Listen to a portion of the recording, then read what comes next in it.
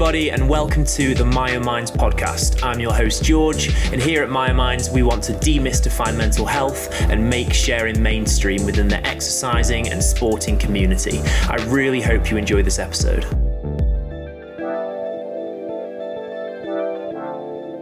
Just before we get started, I want to remind you that here on the Myo Minds podcast, we do often talk about eating disorders, body dysmorphia, exercise addiction, suicide, and other potentially triggering topics.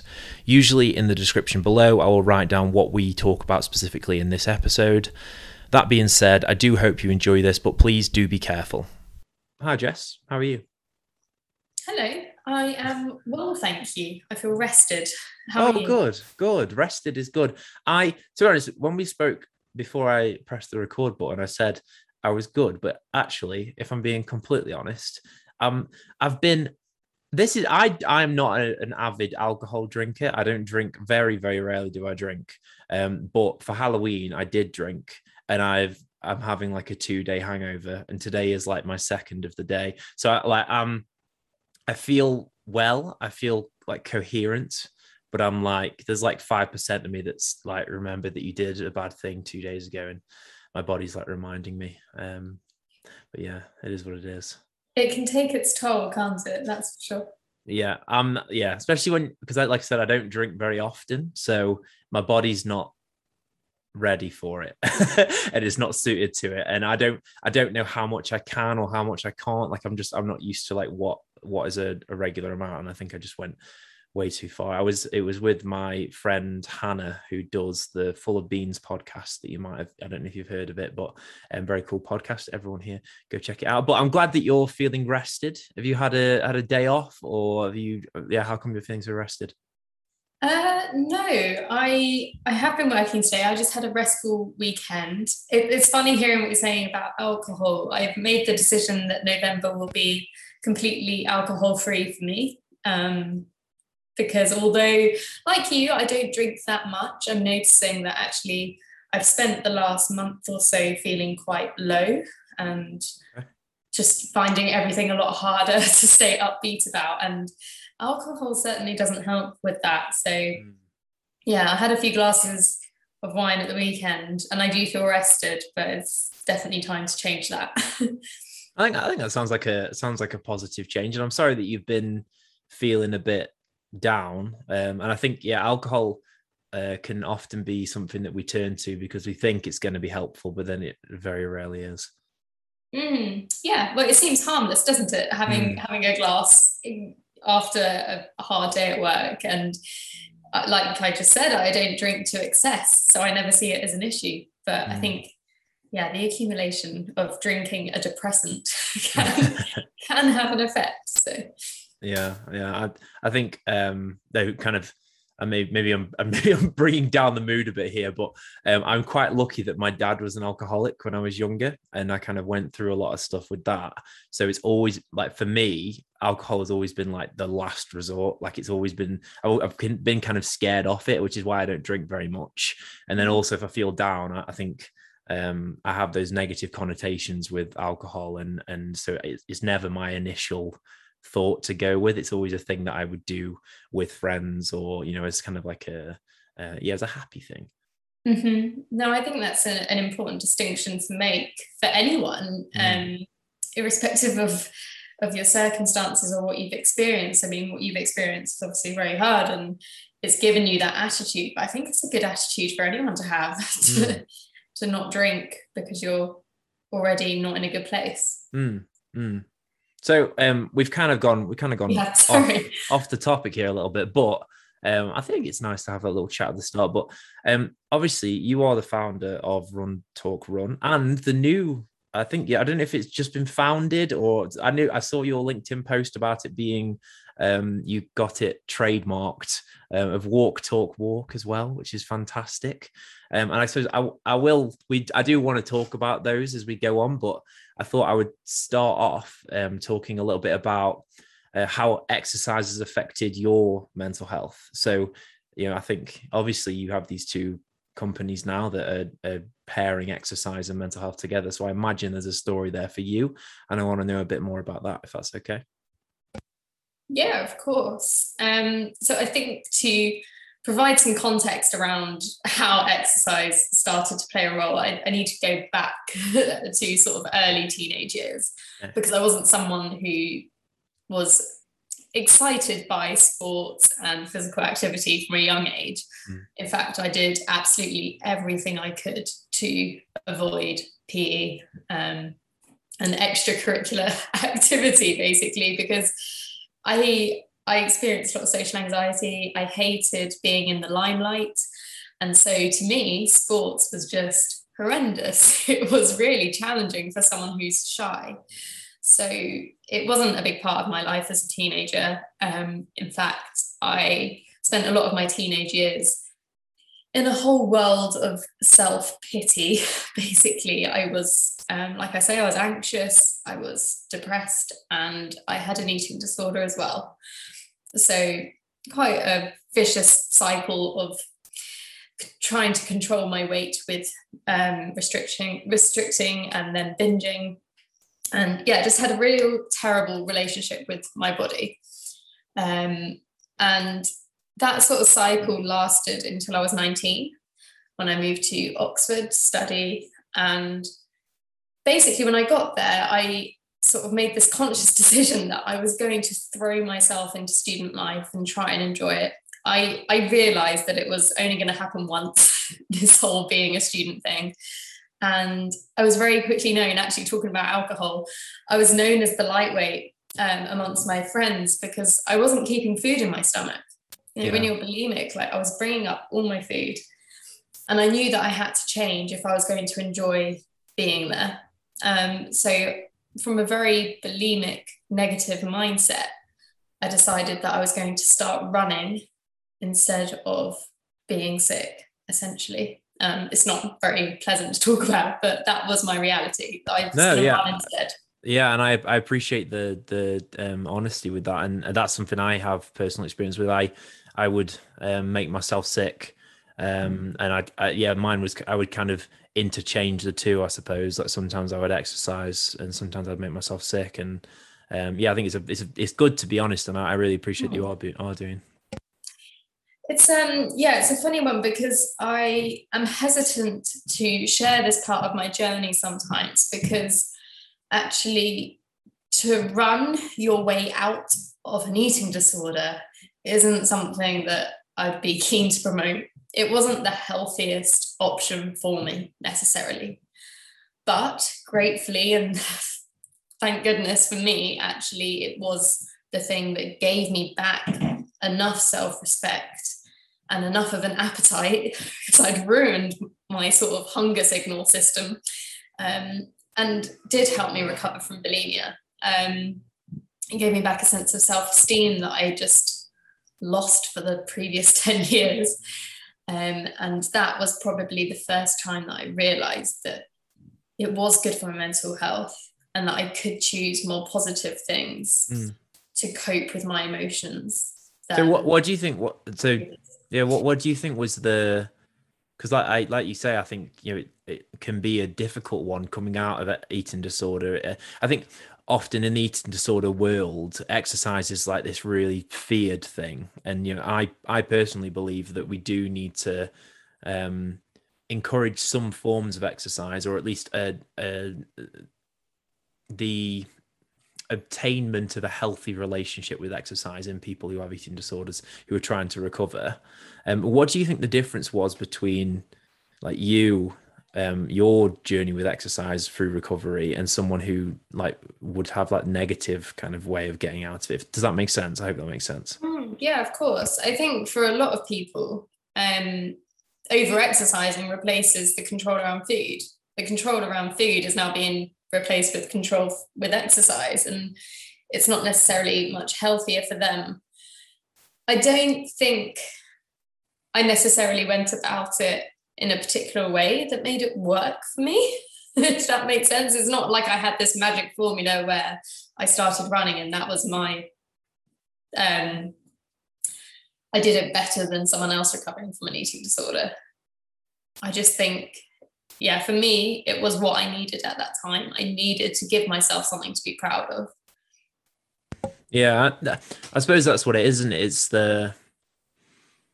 it's how you saw the exercise potentially. So rather than seeing it as maybe at first you did see it as a means to burn calories and as a means to purge, but maybe as time went on, you started to see it more as a like you say, something that gives you self-worth and maybe brings some social sides. And I'm sure we'll touch on that more as we go into talking about Run Talk Run. Oh, 100%. It helped me in so many different ways. I could spend the next hour talking about the ways that it helped me. It helped me with that social anxiety that I mentioned. So I was definitely the sort of person who would just fear opening my mouth because I always felt like whatever was going to come out would be so boring. Like I had nothing to say about myself. And then when I started running, I don't know, it just got me out in the world and it gave me something to talk about when I met new people. I could talk about the new places I'd seen in Oxford that weekend and how far I'd gone, and I guess connected with other runners as well. So it helped me overcome a lot of anxiety in that sense. But certainly, yeah, it was more than just a means of running off calories, that's for sure. Yeah, and that's such an important kind of line to draw, isn't it? Is that I think that's something that we should promote always in exercise, and I don't think is promoted enough in exercise, is the goals or the things that you're hoping to get out of exercise don't have to be purely physically based, and I would argue shouldn't be purely physically based. It shouldn't be around like how it affects your body necessarily. Maybe like it can be part of it, but there should also be large parts of it's going to be fun. It's going to bring me some social engagement. It's going to help me with my self-confidence. It's going to give me stuff to talk about. It's going to add to the plethora of things that I like about myself. It's not just going to be the sole thing. And it's very interesting. But anyway, I butted in. So you were at university and you were kind of experiencing these bulimia behaviors. So carry on with that, please, if you can. So I'd say that running at that point was what pulled me away from the bulimic behaviour, but only temporarily. And I have to mention this because I am the sort of person who every time something big or heavy or stressful has come up in life, I found myself spiralling quite quickly again. So it doesn't matter what it is. It could be a positive life event, like moving to a new, better home. That can sometimes send me spiraling, and that continued to happen throughout my whole 20s really. And it was in 2017 that I last had like a very long period of depression again. I had been through a breakup that I was processing, preparing to move into a new flat, and everything just felt too much. And I was doing all the tick box things that you're meant to do when you're depressed. I was going to therapy, I was taking my antidepressants, and nothing was helping. And that became incredibly frustrating. But the only thing that did seem to make just a tiny bit of difference was when I went home. So I was living in London, going home to Sussex at the weekend. My mum was dragging me out to run whenever I did go home. And when we did run, over time, I started realizing that I was just spilling all of the darkness out of my head, like just into that space when we were running, more so than when I was sat with my therapist. It was a lot easier to talk about the heavy stuff when I was outside moving than when I was sat in a closed room having to look someone in the eye. And I think that was a real game changer for me in realizing that running could be a shared sport, and it could be so much more than just running on my own and processing on my own. Actually, we could process together, we could share what's going on together. And it was my mum actually who gave me a massive nudge towards the end of 2017, and she kind of pleaded with me to go and find some running friends in London. She kind of said, look, you can't keep coming home. She meant it in the nicest possible way, bless her. But she pushed me to go and find some running friends in London. And to me, it all just looked way too scary when I started looking. at what was available to me. All the running communities looked way too fast, way too happy, and in all honesty, and just way too, I guess, clicky. And I wasn't feeling fast. I wasn't feeling energetic. For a girl who was experiencing depression, it all looked way too much. And so I searched for a space that was gentler and more about talking. And where I couldn't find it, I decided to create it. Amazing. So I suppose that leads on to the next question, which is why you started Run Talk Run, and tell us what Run Talk Run is. And I suppose you've already kind of alluded to why it is that you actually started it. Yeah. So in practice, Run Talk Run is a 5-kilometer gentle jog, and it is set up to be a peer support group first, a running group second. The peer support, the mental health support, those are our priorities at Run Talk Run. So when you turn up, yes, you're turning up to do a 5K jog, but you're also turning up because you want to either listen and be there for others, or you have something that you want to get off your chest yourself. And so we'll go about our run, like I say, jogging rather than running. And we don't care about pace. We stop and walk if we need to. And it's funny, really, there's no sort of structured talk necessarily, but we do remind each other that it is that space where we can be open, and just allowing people that permission does make it quite an intimate space. And yeah, that's kind of the format, really. People will talk amongst themselves in an unguided sort of way. Yeah, I think it's interesting. I think there's a kind of, my areas of interest a lot is in kind of men's mental health, and I know that there is some research around the being in a position where talking about mental health isn't the primary thing. So you're actually physically doing something else, or you're a part of some other venture. Mm-hmm. And also talking about mental health is kind of on the side, and it seems to allow men to open up more easily when it's not the primary thing. So the idea of going for a run or going for a jog or whatever, or going for a walk, I suppose, with Walk Talk Walk, having it the second, that kind of other bit of just and also let's just, how's your day going? How are you feeling? I feel like, do you think, or do you get feedback from people saying that they agree with you that it is easier to talk whilst they're taking part in these jogs? Yeah, 100%. I think a large part of why it's easier is because they go knowing that the people attending are expecting you to open up. It can be hard to open up to your friends, turn up to the pub where you're all going to catch up, and be honest about the fact that you're struggling, because it's a happy setting. Everyone's in good spirits. And I think people struggle with the thought of, bringing the mood down or burdening friends. But actually, if you create a space where it's all about being open, suddenly it changes the dynamic. And people feel, like I say, that they have that permission to do that. And I don't know if this is something that you've done with Run Talk Run, but do you have any kind of do people come forward with stories that it's helped them? And, have you had these kind of success stories come through from people?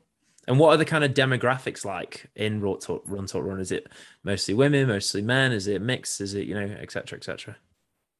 So at the moment, I think we're 65% women, which I'm pretty okay with because it's a higher proportion of men than I would have expected, if I'm honest. I think men do find it a lot harder to turn up to these spaces in the first place, let alone actually share when they get there. So it's mostly women. The age range is huge.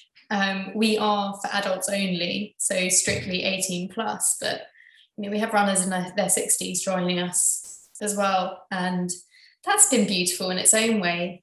For me personally, getting to know people who I just would never cross paths with otherwise, who have a whole life experience that's so different to mine, and yet we can still connect just through that understanding of it's shit to feel shit, basically.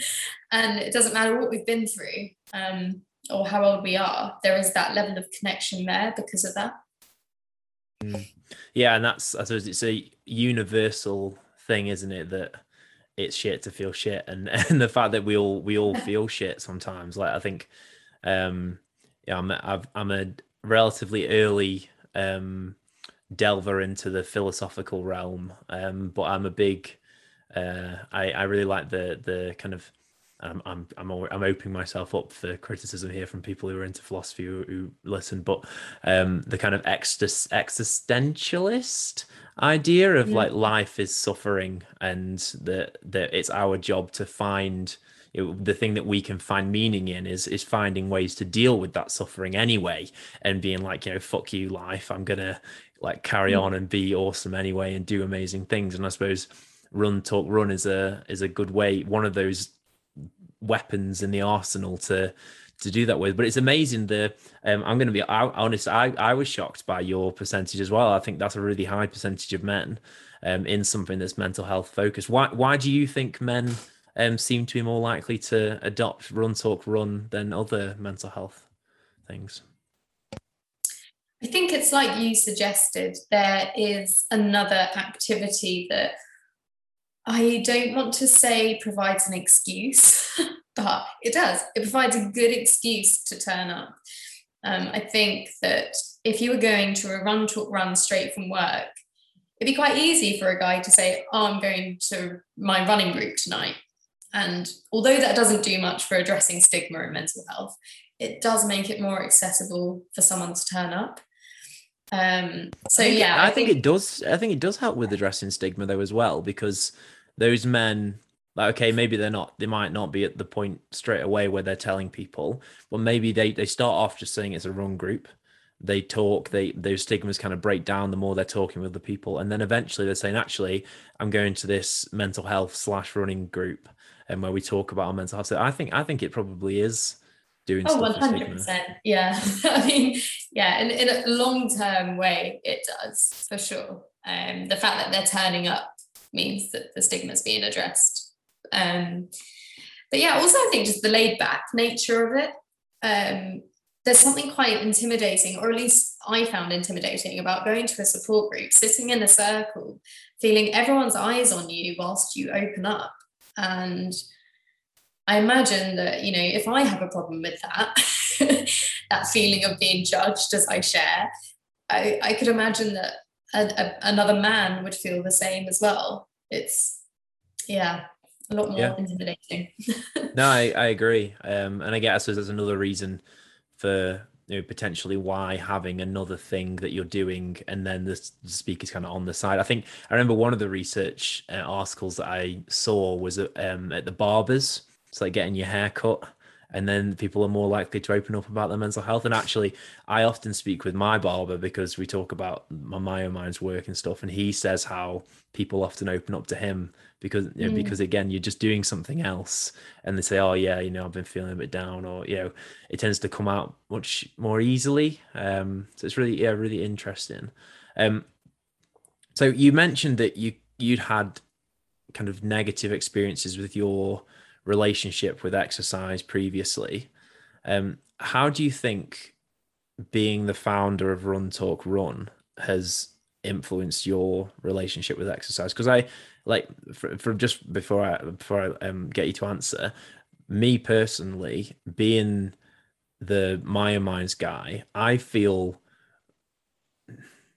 like a dual responsibility. One, to look muscular because we're like within the gym mental health thing. Even though I'm promoting that you don't need to be, I do feel like if I'm going to be trying to help people in the gym, I have to look like I go to the gym. But then at the same time, I also feel I personally feel kind of pressure to to not work out as, or at least to train the amount that feels comfortable rather than pushing myself too hard in case I am getting into that kind of exercise addiction-y. So I have this kind of dual pressure of wanting to do workout and eat in a certain way because of my, I suppose, past of an eating disorder and my kind of body dysmorphic disorder, and also the pressure of being the face of this organization that's around the gym. But then I'm also faced with the pressure that I'm trying to push the message that exercise can go too far and that kind of thing. So is that weird? It's strange for me, but I'm interested if you have similar things. Oh, I'm just sat here wanting to ask you more. I mean, feel free. Well, which do you listen to? I guess it's hard because they're not necessarily voices. I don't know if there's something that you resonate with, but with like mental health, it's not like I'm sat here actually, like, although I explained it as if they were voices then, it's not necessarily that I'm sat here having a conversation with these two thought patterns. They look more like emotions and feelings. Like I feel like when I exercise, I feel like I want to do more, or I feel like I should be doing it more times a day, whatever. But then when I do more, then I feel wrong because maybe I'm doing too much, and maybe it's actually not a healthy relationship that I've got with it now, because I'm actually only doing it because I feel like I'm so I'm like, I think it's something that I've spoken about with my friends before, where I work really hard on my self-awareness, and I think it's got to the point now where I watch myself almost too thoroughly, and I'm constantly questioning why I'm doing things. It's seriously something I relate to in a big way, actually. Do you know what? I've got a really good example of this, literally this like last few days. Okay, so I've been, like I mentioned at the start, not like in the best place mentally for the last month or so. I've like really had to fight to stay like at an okay level. It's just felt harder, I guess, to manage emotions the last month or so. And then on Saturday, it's not like I did it in my sleep or something, but on Saturday morning, I opened up my phone and my MyFitnessPal app was downloaded. And I just thought, oh my word, why have I downloaded this again? And it was because I woke up in a good mood on Saturday. And I just realized that actually that was very much driven by the stress, which triggers bulimia, which triggers the let's control food thoughts. And yeah, it is a constant battle of, okay, do I actually want to track my food? Am I actually going for a fitness goal here, or am I just stressed and therefore sinking into a bad place with bulimic thoughts? And I think that's such a brilliant example, and I think it really shows that there's a difference between thoughts and feelings, and I think bulimia is so much a feeling thing, at least from my personal experience.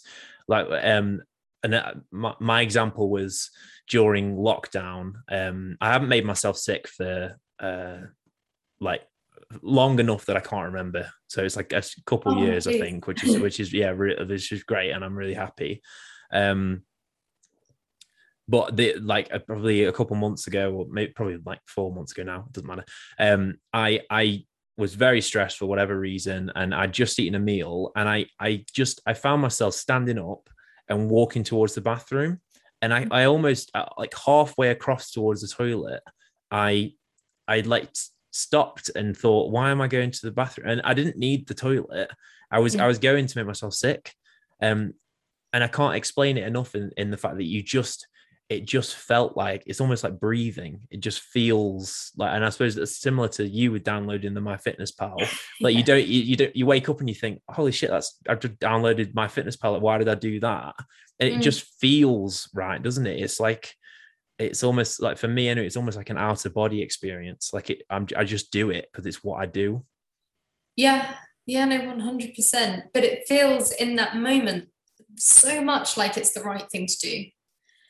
Like whenever I downloaded that app, I think it was on the Friday night, like So I can't even really recall downloading it, but something in my head must have been like, right, now we've got to track. Like, it was so instinctual, like, and I'm so proud of you for like not actually following through with that instinct to get up and go to the bathroom, because having that awareness to stop yourself is what helps keep us well, I suppose. Yeah, I think it's a great, because I understand, like, as someone who has had experience with, I'm not diagnosed with bulimia, but I've definitely, obviously, like, I've binged and purged.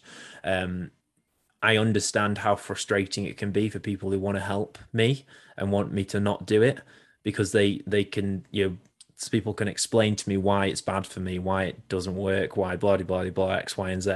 And I'll fully sit there and listen and say, yeah, I know I shouldn't be doing this. Like, I don't want to do it. I don't even want to do it. I could genuinely believe that. But then I'll still eat my meal.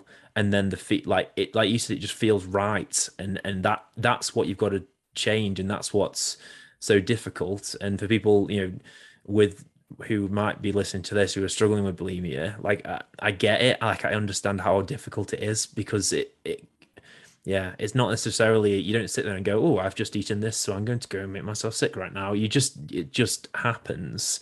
And I suppose that's one of the hardest things about it. Yeah, it really is. And I'm actually really appreciating having this space to talk about bulimia, because I think it's probably, like, without wanting to appear like I'm showboating, I'm not. I've done a lot of podcasts, and in none of them have I actually been able to talk so freely about bulimia.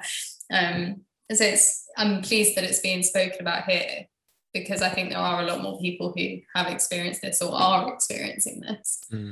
And to feel those triggers and those automatic behaviors, even when you're well, is normal. And yeah, like you say, I to this day struggle with feeling full.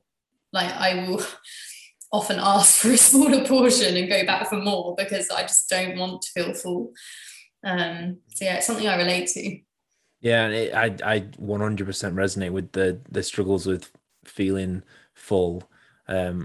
Mine's slightly different, because I get, like, I'm technically, I always said this on, like, so I've said this on so many podcasts, but I think I'm diagnosed with binge eating disorder, because the whole memory of my eating disorder life is so fuzzy, and I went to so many different doctors and spoke about so many different things that I don't really know what I'm diagnosed with. The only memory I have is a doctor saying to me, oh, it says here you've got an eating disorder, but you don't look like you've got an eating disorder.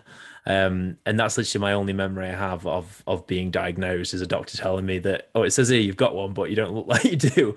But I have this, I guess this kind of, it almost seems like a flick of the switch. I either feeling full is something that I desire, but to the point where it's like extreme fullness, so that because it's almost like that feeling of being extremely full and feeling sick with how much I've eaten takes away from the stresses and other things. Like, I don't have to think about them, because I just feel sick and I feel full and I feel horrible, and that is better than having to deal with whatever the hell else I was thinking about.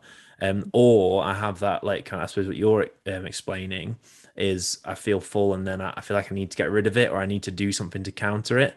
And it seems to depend, like, time to time. So it's difficult one. 100%. It's so difficult. And yeah, I mean, I'm talking about one end of the spectrum with the whole feeling full thing, but the binge eating part, I think, is possibly the hardest thing to get support for, because it is so normalized in our culture, like, to comfort eat and to eat too much. I mean, there's a massive difference between a binge and just eating a little bit too much, of course, but to anyone else, to eat a whole Domino's pizza, it's a bit like, oops, like, that's normal. It happens. But I think to someone who's experienced bulimia, actually, it's something more than that. Yeah, and it's hard to get support for it because of that. Yeah, I agree, and I still see my counselor now. I was doing weekly for the last 4 months, but I've now moved to once every couple of weeks, which is a big step for me, and I'm finding it hard. I'm having a lot more kind of anxiety and things just because I don't have that space every week. But I'm trying to work on speaking to friends and family and things like that. But one thing that I've spoken about with him before is that like the difference between eating a lot of food and binging is such a weird thing, and it's hard to differentiate between when was that was that an out of control, was that like my binge eating disorder, or did I just want to eat a lot of food because I was with my friends or like whatever. And I think for me, at least the way I've defined it is, it was a binge when I hate myself afterwards because of it. And it was a binge when I have those intense feelings of shame and I don't want anyone to see me doing it. And that's when it was a binge for me anyway, but obviously everyone has their own experiences with it. And yeah, I still do binge. I definitely do. I still eat. I binged last night, I would say, because this morning I woke up and I kind of was looking at myself in the mirror and thought horrible thoughts about myself because of the fact that I ate a tub of ice cream and a pizza last night. And yeah, it is still something I struggle with. But again, it's just one of those things, isn't it? I don't know if you resonate with that, but that line between have I just eaten because I wanted to, or was it an issue? It's difficult. I hear so much of my thought process in what you're saying. I resonate a lot, and it's something that I do ask myself quite frequently. I think, yeah, similar to you, it's more likely to be a binge if I am on my own, if I'm feeling shame about it, and also if I'm hiding it as well. Like, you know, there are times where I will take the wrappers like straight out to the outside bin of whatever I've eaten. And that's when I know that I don't want my partner to see it in the kitchen bin. So I'm ashamed. So actually that to me is what signals like that wasn't meant to happen. Like I shouldn't have hurt myself like that. So yeah, it's hard to define, isn't it? But it is, and I do the same thing. I hide. Like I often find myself hiding. I still have from this is really embarrassing, but from like let's not embarrassing, but from like last Christmas, it's embarrassing that I haven't cleaned it up. But from last Christmas, I still have 2 boxes of chocolates that I nicked from my family, and like all the wrappers are inside still that I just like ate by myself and hid under my wardrobe. I still have them there, and I keep telling myself like just take them down, like it's been a year. But I have that shame around it and that guilt that and I know that my family aren't going to care. Like the most thing they'll say is like, oh my, like I don't know, like the worst they would be like is say, oh, that's where those chocolates went or something, like that's it. But again, it's hard for the people around you because like I guess what I want them to say is like, oh, it's okay, don't worry. But for them, it might be that they wanted to eat that food, or you know, it's costing them money, and there are all those kind of difficulties. And so I get it from their side, but there is fear there. Yeah, there's fear there for me as well in regards to like hiding food and things. Yeah, no, 100%. And yeah, I feel almost ashamed to say that it's something that still happens. Yeah, it's funny really, because I tend to like try not to bookmark my mental health, but when it comes to bulimia, because I also haven't been sick for so long, it's always like, well, it's dealt with, you know, I'm still not being sick, therefore it's not a problem. But when we talk about these things as being present tense, but it's never like fully like dealt with. Like you just have to constantly sort of manage those thoughts and behaviors, I guess. Yeah, and I personally, because I get that, like not wanting to mark them, and I think for me, I find like strength and power in saying this is something that I deal with, and I still manage, and I still, I work to find balance, and I work to be okay with myself with it, and it's still something I deal with, but now I'm helping other people with it, and I'm doing, whatever, or even just I managed to get through it today. And even if it's just, I binged last night and this morning I was shit to myself, but I've stopped myself for like after 10 seconds of doing it. I find kind of strength in reminding myself that, again, that kind of I can't say the word, the kind of philosophical approach of like, life is shit, but I deal with it anyway.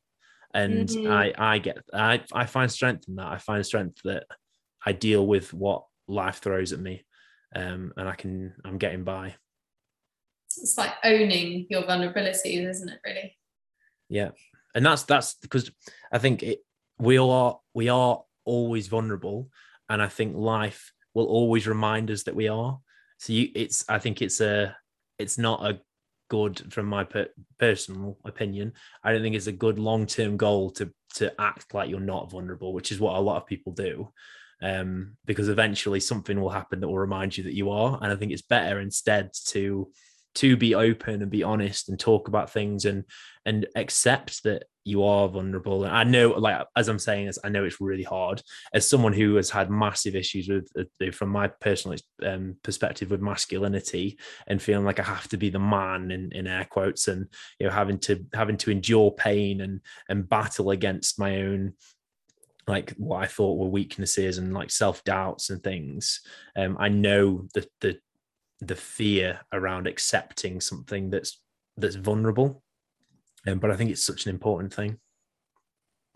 No, it truly is. It's definitely something, that's helped me accept as well. I think it's a large word that comes to mind when we talk about, I guess, owning your vulnerabilities and living with them and being open about them. Is acceptance as well, because all the while you're fighting against it, you can't move forward with it. Yeah, exactly. Acceptance is such a important thing. It's like you say, it's a huge word, and I almost think it's said so often that the weight behind it can be surprising. Like the idea of having to like actually accept that something, there's a part of you that you might not necessarily want to be there, but you're going to deal with it anyway. That is a really big step and something that's really difficult. Yeah. So we've kind of gone down a different road here to what I had originally planned, but I think it's really insightful and really interesting for people. But so I'm gonna kind of re-ask the question from this discussion. How do you think being the founder of Run Talk Run is affecting your mental health? Wow, that's a big question. That's a really big question. This year, I have really struggled to grow with Run Talk Run. Run Talk Run is growing at a very fast rate. That's something that I guess didn't mention when I spoke about it previously. It started with the one support group that I was running. It's now 170 support groups with over 300 volunteers. And Run Talk Run is still a hobby for me. I still have a full-time job in mental health as well. So actually this year, I have found it very overwhelming to be talking about mental health 9 to 5 and then spend my evening immersed in peer support. And I think it's come to a bit of a head this last month. I think it has tired me out a lot. So this year in particular, it has challenged my mental health because I have to keep growing as a person as Run Talk Run grows, and growth is uncomfortable. And I think I'd be lying if I said it hasn't been uncomfortable for a while. But by the same coin, a bit like running did when I was 19, Run Talk Run has done so much for my sense of purpose, my sense of why I'm on this earth, which does a lot when you're in a negative place, to come back to that purpose and realize that you're here for a reason. And it has brought connection to other people that I was really lacking. It's brought some incredible friendships, which have been honest from the get-go, which is kind of rare, I think, for us millennials to have that sort of instant depth in a relationship. So it's done way more good than it's done harm. I think the day that you're asking me today, I probably sound overly negative, but it's impacted my mental health massively. I think it's important to recognize the struggles as well, because I think for everyone that's always going to be the case. I think I suppose it's on the lines of what you're saying. I think we are, as in every person, I think we are much more capable of doing things or taking on responsibilities for things than we give ourselves credit for. And putting those responsibilities on ourselves and those things growing like Run Talk Run has, and having all these extra things to do, can be really scary and really shit, and have these horrendous moments of like, I don't think I can do this. I don't know what I'm doing. I don't know like how to do this, blah, et cetera. But I think as you rightly said, I imagine over the time you've adapted and you've gotten better at organizing things, and you're nodding for the people who obviously no one can see this, you adapt and you get better at it, and that brings with it that self-worth and that idea of like, there are shit things happening here, really hard things that I don't know what I'm doing, I don't know how to do it, but I'm dealing with it.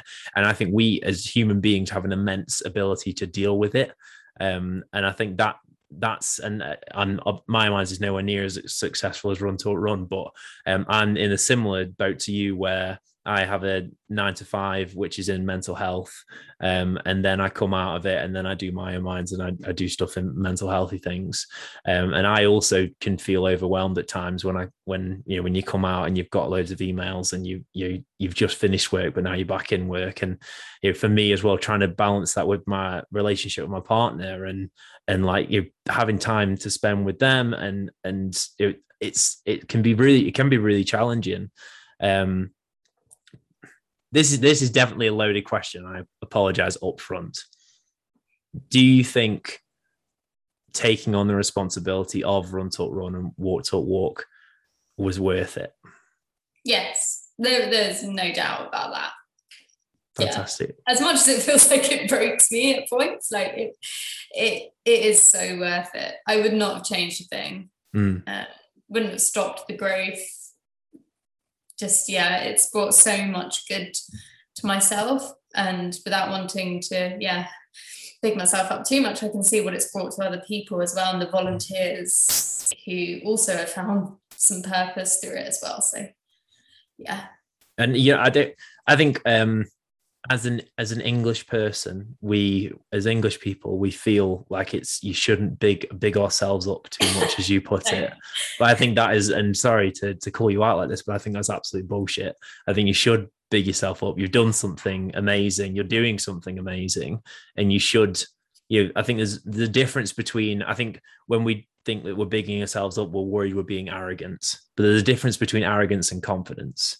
Arrogance is thinking that there's no way you could do it better. There's no way you could strive for more. There's no way you could, there's nobody could teach you anything about what you're doing. Whereas confidence is recognizing that you're doing amazing things, you've done amazing things, and you're willing to learn more and do more and be more. And I think that's where you are. I think you're confident. And I think that's brilliant. And I think fucking tell everyone. Like, that's great. No, you're right. Yeah, there is so much more that I have yet to learn. So much, especially as Run Talk Run continues to grow. For sure, I don't know everything. So yeah, no, you're right. There is a hesitance to be too proud of what I've created. I don't know do you feel the same? No, 100%. And I think it's it's a weird thing, isn't it? I think it's being human in general. We're so quick and so easy, and almost, I think in a lot of cultures, congratulated to shit on ourselves, to say that something didn't go well and make a joke of it, or to just highlight what we're doing wrong. I think that, people will say, oh no, but really there's a bit of a like a, yeah, you're a piece of shit just like me, and we all get things wrong, and everyone, there's some kind of enjoyment in it, and maybe that's a good thing in certain ways as well. Like, it's good to be able to recognize our own vulnerabilities, and that's important. Yeah, and humility, and that's another one that is interesting. I think being humble is being aware that there's more. I think that's what that difference is between confidence and arrogance. Someone who's confident has that humility to be aware that other people can help them, or they can do better, etc. And I kind of lost my train of thought there, but yeah, I think being confident and being humble is such an important thing. And yeah, that's what I was talking about, was the fact that whether I feel that with Maya Minds, I definitely am prone to belittling what I do, but I think one thing that I think the best thing that I've learned through Maya Minds and having connections with like people who are like running organizations and doing all this stuff, and the group that we're in together with all these like huge people and talking to these people, is everyone's just a person. Like, everyone's literally like, I think like everyone says that you can be whatever you want to be, and everyone's the same, and you've all blah blah blah. But it's mental when you speak to CEOs and you speak to people who started companies, and like yourself, like, you started Run Talk Run, like I was a bit intimidated when, like, we were going to do the podcast and stuff, but you're just a person the same as me. Like, everyone is just a person trying to figure it out. And I think we can get so lost in thinking that we're the odd one out, we're the one that can't manage it. But literally every single person out there who's started things, doing things, they're all just guessing. And nobody starts their own business or starts their own company or starts anything knowing exactly what's going to happen, how it's going to, even if they started 20 before, there's still guesswork there. Yeah. We're all winging it for sure. Yeah. And it's scary. Remember that as well. Yeah, it is important, and it's scary, but I think it's so important that and I suppose when you do new things as well, like you like starting Run Talk Run, and again, I literally almost said not to big myself up, like you just did, even though I just said not to. But I'm trying to do something with my minds that I don't think many other people are trying to do, and trying to take that step is scary, because no one's doing it, and there is no guideline, and there's no kind of way you're supposed to do things. It's just, I think it's such an important thing. And I this podcast is slowly morphed, not this particular episode, but I've just been the Maya Minds podcast in general. It started off very much that I wanted to just talk about mental health in sport and in fitness. And it's slowly turning into almost like a businessy thing, because I talk about people who run businesses. And I think I like that I'm doing it, because I think it's really important for other people out there. Because I think if you have an idea that you want to do, and the reason you're not doing it is because you don't think you know how, or you don't just fucking do it. Like, literally just like set up a social media page for it and just start making posts. If that's the smallest thing you can do, then start doing that. Start writing shit just on your computer and just keeping it there, just to get your ideas together. Like, I don't know if you agree with me, but I think it's like, so many people hold themselves back because they think that and I know there are other things that get in the way, but I think a lot of people, it's because they think that they don't know enough, they need to learn more, they need to blah, blah, blah. But I think just do it. Yeah, it's exactly that. Just start, like, whatever that starting point. It's like you say, even if it's just a post on Instagram, sharing your thoughts on a particular topic that you want to delve into, like talking to people who are doing what you want to do. It just, whatever starting looks like, do that. For me, it was to put myself in a particular place ready to run and invite people.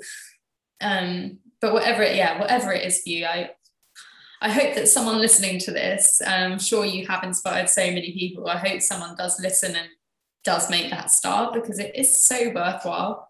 Even if it goes wrong, even if Run Talk Run never went anywhere, I think I would still be proud that I tried. But I think especially if it goes wrong, because I think even, I'm sure, I know obviously Run Talk Run's doing amazing now, but I bet there were times where like shit went wrong, or like something you felt the first 6 months were awful. No one turned up. Yeah, there you go. I spent more, so I put myself in the same point every Thursday evening, and I'd say for the first 6 months, 50% of those runs I ran alone. Like no one would come, and that, when I was already quite depressed starting, it was heartbreaking. But the runs where one person came or two people came, the ones in between, the solo runs, they kept me going. So yeah, even if it doesn't feel like it's going anywhere, persist. Yeah, because it might. I think, yeah, and I'm really glad you said that, and I'm not obviously not glad that it was hard for the first 6 months, but I also kind of am, because like I said, I think especially when it goes wrong is when it's great, because you get so much out of that. Like all the people that I've emailed in the past to try and help me with my mind stuff when I first started, and I just got blanked like all the time, and it felt shit, and it felt like no one's ever going to get my message and no one's ever going to do it. But that's what made me rethink my message. That's what made me regenerate my opinions. That's what made me, get more in depth into what I wanted to do, and sparked that fire to keep going and to do the stuff that I'm trying to do now. And yeah, I'm so grateful for all the people who rejected me and like, didn't think it was a good idea, or didn't, whatever. Because that's why I've got the opinions I've got now, and why I've got the knowledge that I've got now, is because I was like, I'm gonna have to do better than what I'm doing. No, it's so important. Yeah, I'm pleased that you have an appreciation for that phase of my minds. I think it's important to be grateful for it, because it was probably, like you say, it changed your approach. When you start asking people questions like, okay, like what would make this better then? What am I doing wrong? Basically, that's kind of what I was asking. It's like, okay, the people who did come, they're like, what would make it easier for you to turn up to a Run Talk Run? And slowly I, got some useful nuggets and realized that they needed a toilet, they needed somewhere to drop their bag, they needed all these other things that I hadn't even thought about. So yeah, you can learn from those early phases. Yeah, you can, and yeah, you can really learn from the mistakes and the things that go wrong. I think, that's such a good thing to take away. Okay, we are closing in on the hour mark, so I'm going to have to start to bring us to the final few questions. So, Jess, it is time for the Devil's Advocate. It's the Devil's Advocate. So, for the people who don't know or haven't listened to the pod before, or haven't listened to any of the recent pods, the Devil's Advocate is a new section that I brought in, which is because, as with this podcast, I bring people on who I think are interesting and I like what they're doing, and often the podcast goes like it has today, where we're just kind of agreeing with each other endlessly, and like it's all very lovely, but I want to try to dig into something a bit more controversial. So the Devil's Advocate question is an excuse for me to come up with a question that goes against my guest and is kind of controversial, and I embody the Devil's Advocate for a few seconds. So today's Devil's Advocate question is: don't you think getting people to exercise to look after their mental health is just a way of hiding from a problem that will inevitably arise again? No, because my assumption or hope for anyone who is struggling with their mental health is that exercise is not the only tool that they're using. It's something we talk a lot about at Run Talk Run whilst we're running, like what are our other self-care tools? What do we do? What do we do that works for us? And I can imagine that at other running clubs or in the gym, you might not get that same conversation. But I think for anyone who's using exercise as just one of their tools to feel good, great. Like it's not distracting you from doing other things that are going to help you with that self-awareness. Like, yeah, there are other things that you can do to complement exercise. I literally, if I was going to write out the answer, you've said it word for word, exactly how I would have answered it as well. So yeah, amazing. And I think that's a message that I push in my minds a lot. And I always steal this metaphor from a podcast I did with Dr. Amy Aziski. I always pronounce her last name wrong, so I'm sorry, Amy. But she always said about, she said in the podcast I did with her that so many people build their self-worth on a tower, or build their kind of their coping mechanisms on a tower where there's one thing holding it together, which would be exercise, for example. And then when they get injured or when they're tired or whatever, and that exercise can't be done, or isn't up to par, the tower can topple. So she said what's really important is you build it on a pyramid. So not just one thing, you have several things, and then that pyramid's strong. So if one thing can't happen, you've still got all the other things holding it up. And I think that's a brilliant metaphor. And yeah, very well answered question. So, so Jess, I ask everyone who comes on this podcast a final 3 questions. I will go with the first one. So, name a person, either real or fictional, who inspires you.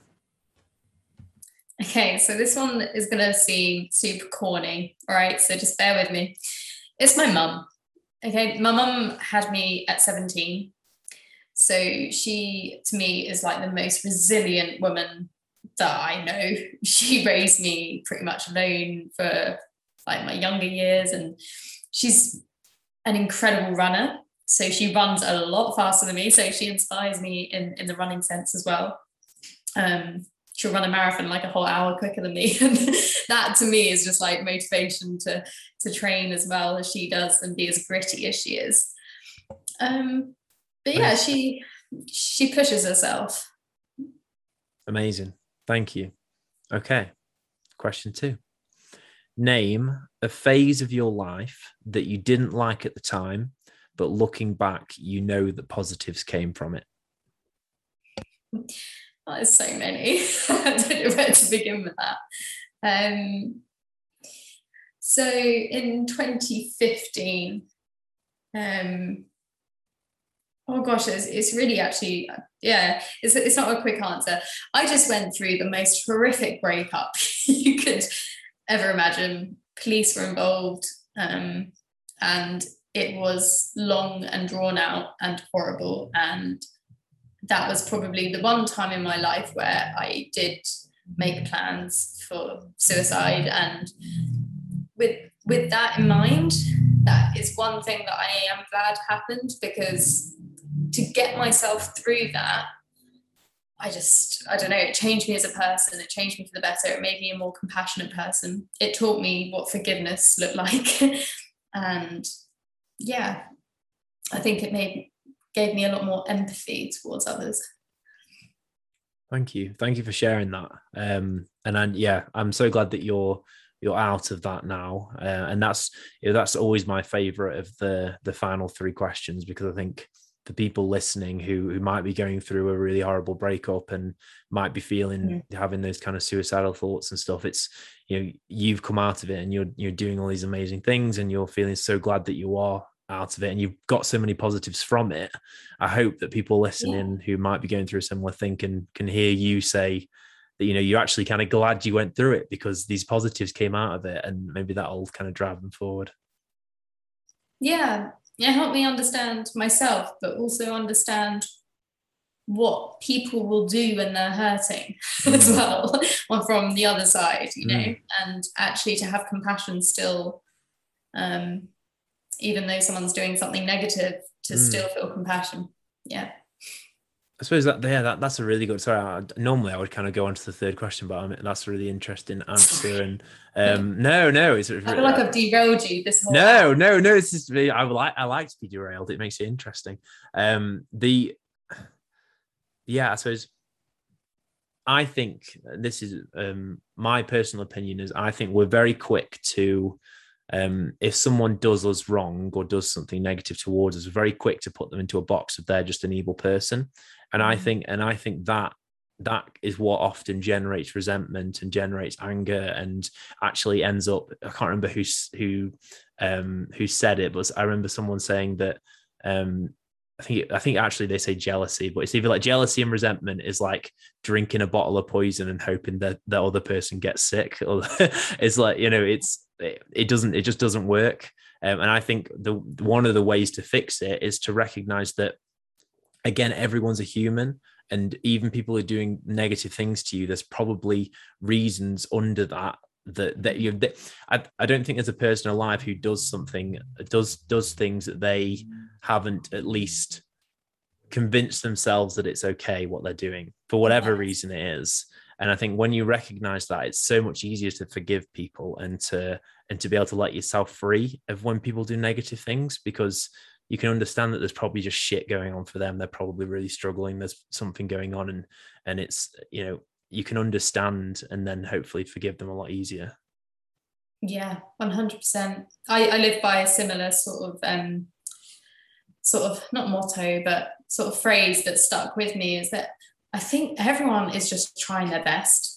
I don't think anyone's out there to go cause a lot of havoc or do horrible things. Like you say, everyone's just trying their best to cope with life in whatever way they can. And as if by magic, Jess, you've answered my third question. The third question is, name a phrase to live by. And you've just done it. So yeah, I think that could be. Yeah, we're all just trying our best. There you go. That's the wisdom from me. Fantastic. Amazing. Jess, thank you so much for coming on the pod today. I hope you enjoyed it. I really have. Yeah, it's been deep, but it's been good. Deep, good. I'm glad. Thank you so much for coming on, as I said, and I really appreciate your time. Everyone at home, as always, thank you so much for making it through one of the podcasts, and I hope to see you at the next one. Bye. Bye.